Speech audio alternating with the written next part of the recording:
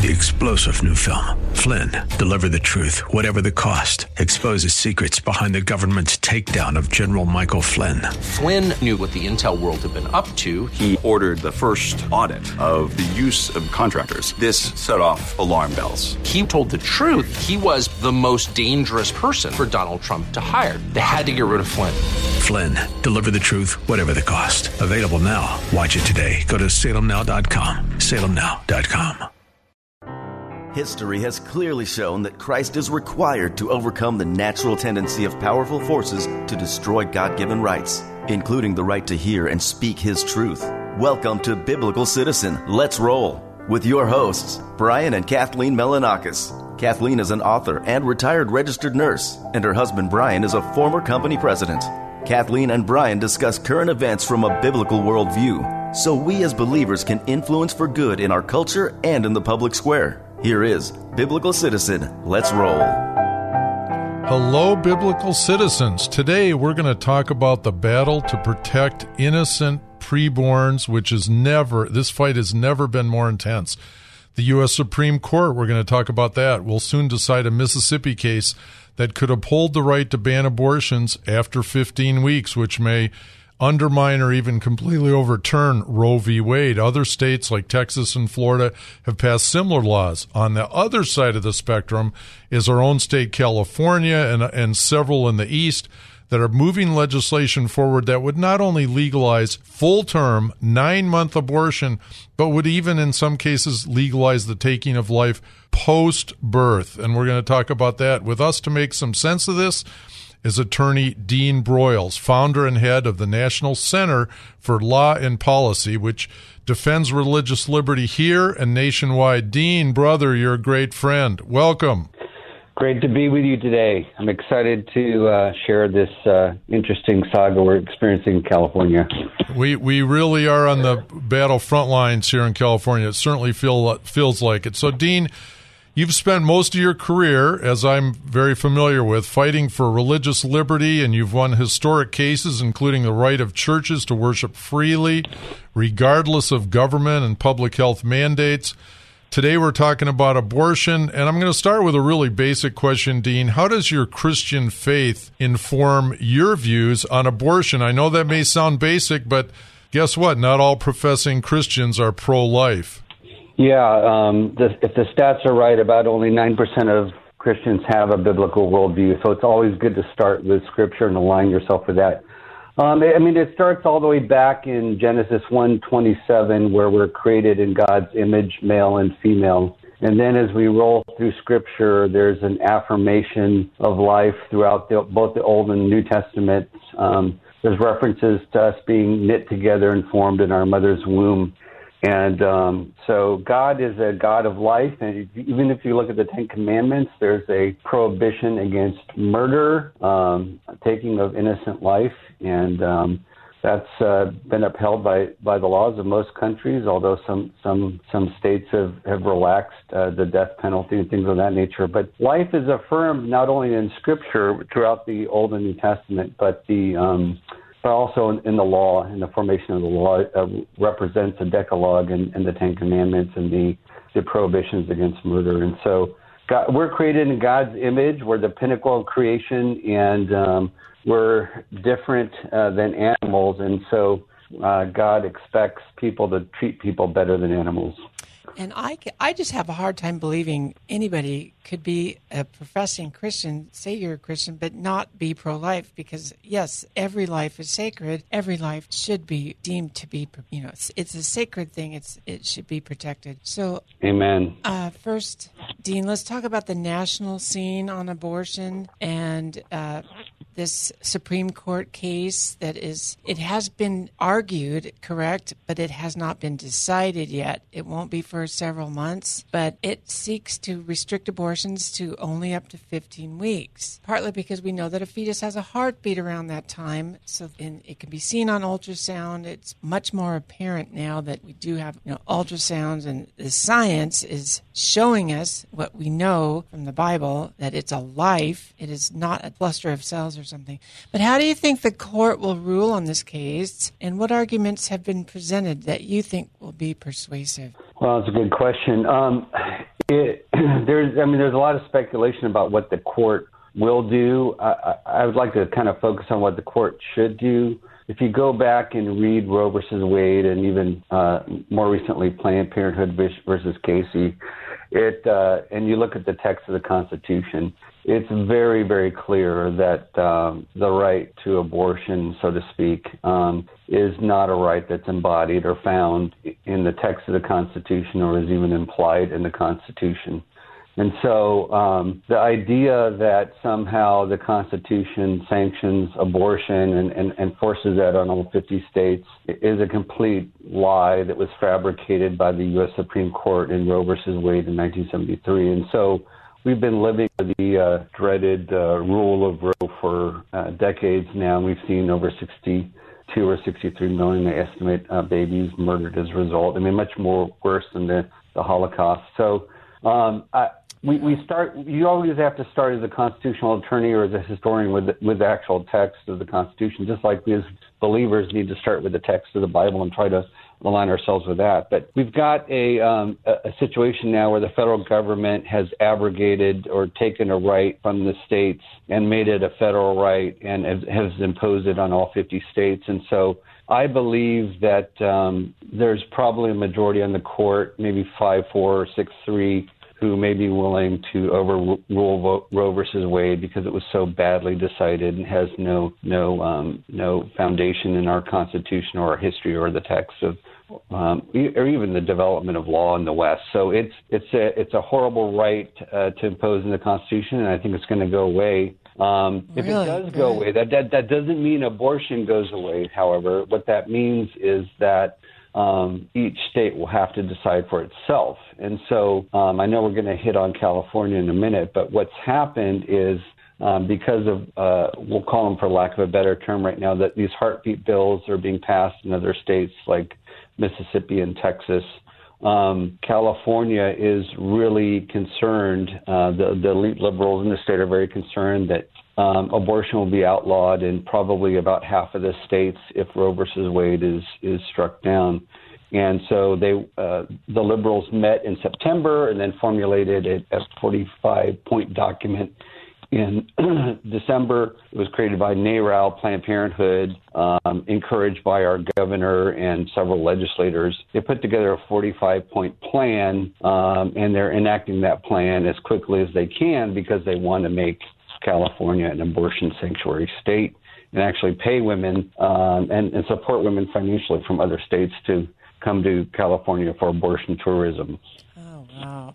Well, and as you say, it not only is there not a right in the Constitution for a woman to end her pregnancy. I mean, where did they ever get that? Because it states right clearly that we have a right to life. And yes, an unborn baby is a life. So it goes against it. But yeah, in our criminal law, isn't there a bigger penalty, Dean, if one murders a pregnant woman versus not a pregnant woman? I don't know if that's a state law or a federal law, but isn't there some kind of additional penalty if you're in effect killing two lives? Yeah, I mean, that's the irony here is that if a mom doesn't want her baby, she can abort it without any penalties. And yet, if a third party accidentally or intentionally kills the pregnant mom and her child, he or she can be prosecuted for two crimes. So there's a real split there between the criminal and civil law in that area. Yeah. Well, which brings us to AB 2223, and as you say, I guess there's this panel of liberals that are getting together to implement their plan. And AB 2223, the law before the legislature in California, not only legalizes. They want to have free reign to abortion pre-birth, but even after birth. And as I understand it, there's no definite even time period. It's just a pregnancy-related cause under which they can abort their own pregnancy. Or, I mean, it's not a pregnancy by then; it's a baby. It's a live baby. And Dean, I know you've written on this, but for our viewers, one thing I wanted to accomplish today, is for you to help clarify this for us. Do you believe that this AB 2223 really does legalize forms of infanticide? Absolutely, 100%. And I believe that's the intent of the author, Buffy Wicks and her co-conspirators. Absolutely. And it does so by introducing a term that not a lot of people know about, the concept of perinatal death. But California isn't the first to try this. It was actually tried in Maryland earlier this year, and it was shot down pretty quickly. And then in Colorado, they attempted the same thing. And the legislators there haven't passed the bills yet. But the concept of perinatal death is just important for people to understand. It's talking about generally the period before a baby is born and after the baby's born. And the only question is, how long is that period? And perinatal death historically and scientifically and kind of medically has been narrowly defined in the past as a few weeks before and a few weeks after birth, 1 to 2 weeks before and 1 to 2 weeks after. And so if there's a perinatal death during that time, that's a baby who typically dies of natural causes. The problem, though, is that perinatal death, the people on the left have been pushing for a expansion and redefinition of perinatal that would include months, if not maybe even up to a year after birth. And so what AB 2223 basically does is it says there'll be no civil or criminal liability or penalty based on actions or omissions in respect to the pregnancy or actually potential or alleged pregnancy outcome, including miscarriage, stillbirth, or abortion, or perinatal death due to a pregnancy-related cause. So that could mean anything, couldn't it? What if a sibling? What if a sibling or some other person killed the newborn? Would that even potentially be covered in this? Well, potentially. So let's go back. We'll talk about who could be involved, but I want to talk about the time frame. So if you look at the terminology perinatal death, I just want to define this because this is really important, because people say, well, no, they just want to, cover botched abortions where the baby's born alive and then dies, and that's the kind of perinatal death they want to cover. But by the text and the terms of this bill and the definition of perinatal death, that's simply not true. So perinatal death right now in other statutes in California, one statute defines it as 30 days for the purpose of that statute. Another California statute defines it as much as 60 days for the purposes of that statute. And as I said earlier, the death merchants and their allies are pushing to expand perinatal death up to a year post-birth. That's horrendous. That's horrendous. Wow. We got to talk more about this. Stay tuned, folks. We're just going to take a short break. We got to get into this some more with Dean Broyles. There is more Biblical Citizen. Let's roll. Still to come on K-Praise. Welcome back to Biblical Citizen. Let's roll. Now, here are your hosts, Kathleen and Brian Milanakis on K-Praise. We are back with our good friend, Dean Broyles, constitutional attorney with the National Center for Law and Policy. So we've already covered a little bit about this, about our governor, Gavin Newsom. He is so pro-abortion that he wants to make California an abortion sanctuary state, even using taxpayer dollars to fly in women from other states and then paying for their abortions. So he would sign anything supported by these abortion extremists. So how likely is it, it got defeated in Maryland and in Colorado, but our state has this Democrat supermajority, and so it's already passed 2 committees, right? This AB 2223. What are the chances that it may actually become law?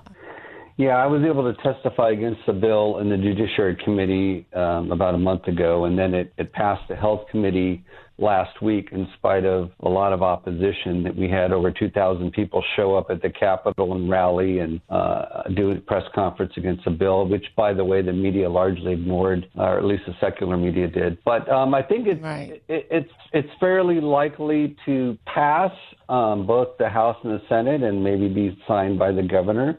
But I will say that with a caveat. I mean, when the people rise up and speak out and let their legislators know there's going to be a price to pay for the affirmation legislatively of infanticide, then we might be able to stop this. We stopped some really bad bills in the past 10 years that I've been really active in Sacramento. And so it's very possible. And so we're encouraging everybody to go to ab2223.org. That's a website put together by California Family Council. Get yourself educated on the bill and contact your legislators Right now, it's got to go through appropriations, and then it'll go to the House floor, and then it'll go through committees on the Senate side. So there's still some time. But if people rise up, we estimate that not only 2,000 people showed up at the Capitol last Tuesday on the 19th, but more than probably tens of thousands called in and expressed their outrage to this bill because it's really barbaric. So when we define perinatal death, it could be weeks, months, maybe up to a year after birth, and it's all going to boil down to how a judge interprets perinatal death in the statute, and the judge could interpret it very broadly up to a year. But we know at a minimum it sanctions infanticide. Now, what the author, Buffy Wicks, tried to do, or said she tried to do, is limit the bill, perinatal deaths, to only pregnancy-related causes. Well, as you were kind of hinting at earlier, a pregnancy-related cause is not defined in the bill, and it could be virtually anything. And I think the biggest barn door that could be opened is the whole concept of, for example, the idea, a lot of women, a high percentage of women get postpartum depression. So a woman could leave her baby out to be exposed, or have somebody throw her baby in the river or lake, or have, like they do in Africa with disabled children, and she could claim postpartum depression. And what it does is it really scares off law enforcement from investigating this, because it says a woman or her boyfriend or accomplice, or maybe even a doctor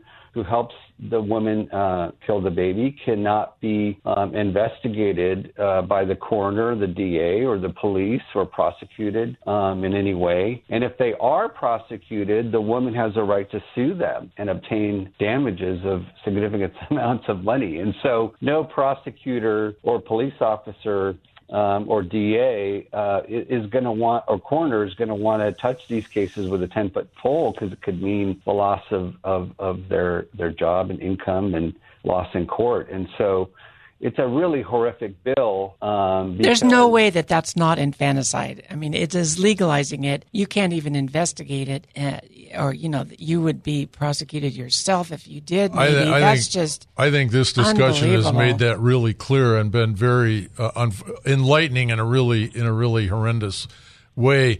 I know it was voted 11-3 to pass in the Health Committee. All on party lines, all Democrats voted for it, and the Republicans voted against it. Every single Democrat, which I know this is still controversial for some to say, but do you think, I'm not asking you that, this is a rhetorical question, but if someone thinks they can be a Christian and a Democrat in 2022 California, I'd like to talk about that with you, because that seems like the biggest stretch I've ever heard of. With what is going on right now, these are not your father's Democrats. No, and Jack Hibbs came right out and said that. Pastor Jack, you cannot be a Democrat and be a Christian, not with what's going on right now. Even just this horrendous bill alone goes against all our values. So, Dean, next question for you. Worst case, if this bill does, against all righteous indignation, become law, do you think it can be overturned in the courts? And if so, how would you challenge a bill like this in the courts? Have you thought about that? Yeah, I mean, we've started thinking about that because, there's probably at least a 50-50 chance it's going to get passed. And we've stopped bills like this in the past. I mean, I was co-counsel with Alliance Defending Freedom and NIFLA versus Becerra, where we challenged and stopped a bill at the U.S. Supreme Court in California that targeted pro-life pregnancy care centers. So I think it'll be stopped, and I hope the arguments will be primarily that based on personhood, right? That even if there's an argument by some that I completely disagree with, that personhood does not attach or abide in the womb, I think we need to argue very strongly that a person with civil and constitutional rights, a baby is a person, at least when they come out of the womb and they're alive and they're breathing on their own. And so I really believe that we need to establish that. And I think that what's happened is, the pro-life side has argued for decades that, what's the practical difference between a baby 5 minutes earlier when they're in the womb and a baby 5 minutes later when they're outside of the womb. One has apparently some rights and the other doesn't. Why is that? And I think what the death merchants are doing is they're taking that argument and turning on its head and they're saying now there really is no difference. If the baby's not wanted, right, the mom can terminate the baby before and after birth. And I think that's barbaric. With that principle, that could go all the way into teenagerhood, couldn't it? I bet you there's times when parents don't want their teenagers. That's right. Kind of a scary precedent that there. could turn on to anybody, anywhere. Like if you don't like somebody, you can kill them. I mean, you don't want them around. Hey, I don't want this person around. I think I'll dispose of them. Yeah, wow. unwanted pregnancy, unwanted person. I love it. Yeah. So I think we need to. One of our strongest arguments, I believe, will be that it's a person with civil and constitutional rights. At that point, a baby is a person, and they should be affirmed as such. And to not do so is to be barbaric and really to sanction egregious, murderous activities that I think a civilized society should not countenance. But let's hope that we can stop it before it ever becomes law in the first place. That would be the better ideal. And let's fight for that. And churches should get involved. Everybody can send people up to Sacramento and protest. The truckers were involved. Jack Hibbs Church sent thousands of people, and we can do that too. I want to mention, and like you say, all the people that called in, that does have an effect, and that has shut down other vaccine bills that are up. I know they don't want to put their names on it because there's such public outcry. Well, this should be absolutely one of those that they are ashamed to put their name on. And I was in that regard. I was in a meeting this week with Senator Brian Jones. He was beamed in from Sacramento, and he said very reliable polls show that 90+% of all the people in California have some limit as to how far a woman should be able to go in her term before she can legally have an abortion. And the percentage of people, even in California, that think you can go all the way to 9, you should be able to go all the way to 9 months. And I'm not talking about post-birth. I'm talking about up to full term, is less than 10% of the population that believes that. So these legislators, these California legislative Democrats, they're way out of line with even their own base, and it's just really disgusting. And a lot of them are funded by Planned Parenthood, right? And Planned Parenthood is decreased in their revenues now because of RU 486 and other things. So they are getting more desperate, it seems to me. Well, one thing I just want to add there, though, is we can point our fingers at the Democrats, but I really point the finger at the church and the Republicans because, if the church is not rising up on this, we're dead. I mean, if the church is not marching, I've been saying for 15 years, when do we get upset enough to march in the streets? This is a march in the streets moment. But the second point I want to make is that our Republican legislators have to do a much better job standing up against these bills. They have to do press releases. They have to speak out publicly against them. They have to, on those committees, ask very pointed and aggressive questions, cross-examining Buffy Wicks, not letting this slip through. I mean, they can vote against it, but they need to speak out against it. As Dietrich Bonhoeffer said, not to speak is to speak, not to act is to act in the face of evil. And if we don't speak now, we might as well roll over and die. And pastors have to speak out, too. Pastors like Jack Hibbs and other. Our pastor of Christ Community Reformed Church in Escondido, he's speaking out. He's a pro-life activist. He's working for abortion-free zones in Escondido. And so if you want to find out more about that, just email one of the pastors at Christ Community Reformed Church in Escondido. Yes. And finally, Dean, I want to give you a chance to tell people about the National Center for Law and Policy, just briefly how people can support it, because you've done so much, like you say, for at least the last 15 years. You've won major cases on these COVID lockdowns. So how can our listeners support the work that you do? Yeah. So our website, and there's a donation page on our website, is nclplaw.org. It stands for National Center for Law and Policy, nclplaw.org, and you can support us there. Thank you so much. Prayers appreciated, too. Prayers are appreciated. Thank you so much, Dean. It's been great having you again. To bless your neighbor this week, Pray about getting involved if you aren't already in the pro-life movement. Call state legislators about AB 2223, the most satanic abortion bill ever, and consider supporting the National Center for Law and Policy. Till next week. Join us next Saturday at noon for Biblical Citizen. Let's roll. Your hosts, Brian and Kathleen Melanakis, seek to educate and activate Christians at a grassroots level, helping them to live out their responsibility to influence civic affairs for good. Next week, we will cover another major news happening from the view of the biblical citizen. 3-star General Michael J. Flynn, head of the Pentagon Intelligence Agency, knew all the government's dirty secrets. He was one of the most respected generals in the military. Flynn knew what the intel world had been up to. He understood its funding. He ordered the first audit of the use of contractors. This set off alarm bells. The explosive new documentary, Flynn, Deliver the Truth, Whatever the Cost, uncovers the facts behind this scandal. Flynn told the truth. He was the most dangerous person for Donald Trump to hire. I find out the worst enemy that I'm going to face in my life is right here in America. They took my assessment and they wanted me to change it. And I was like, I'm not changing it. They had to get rid of Flynn.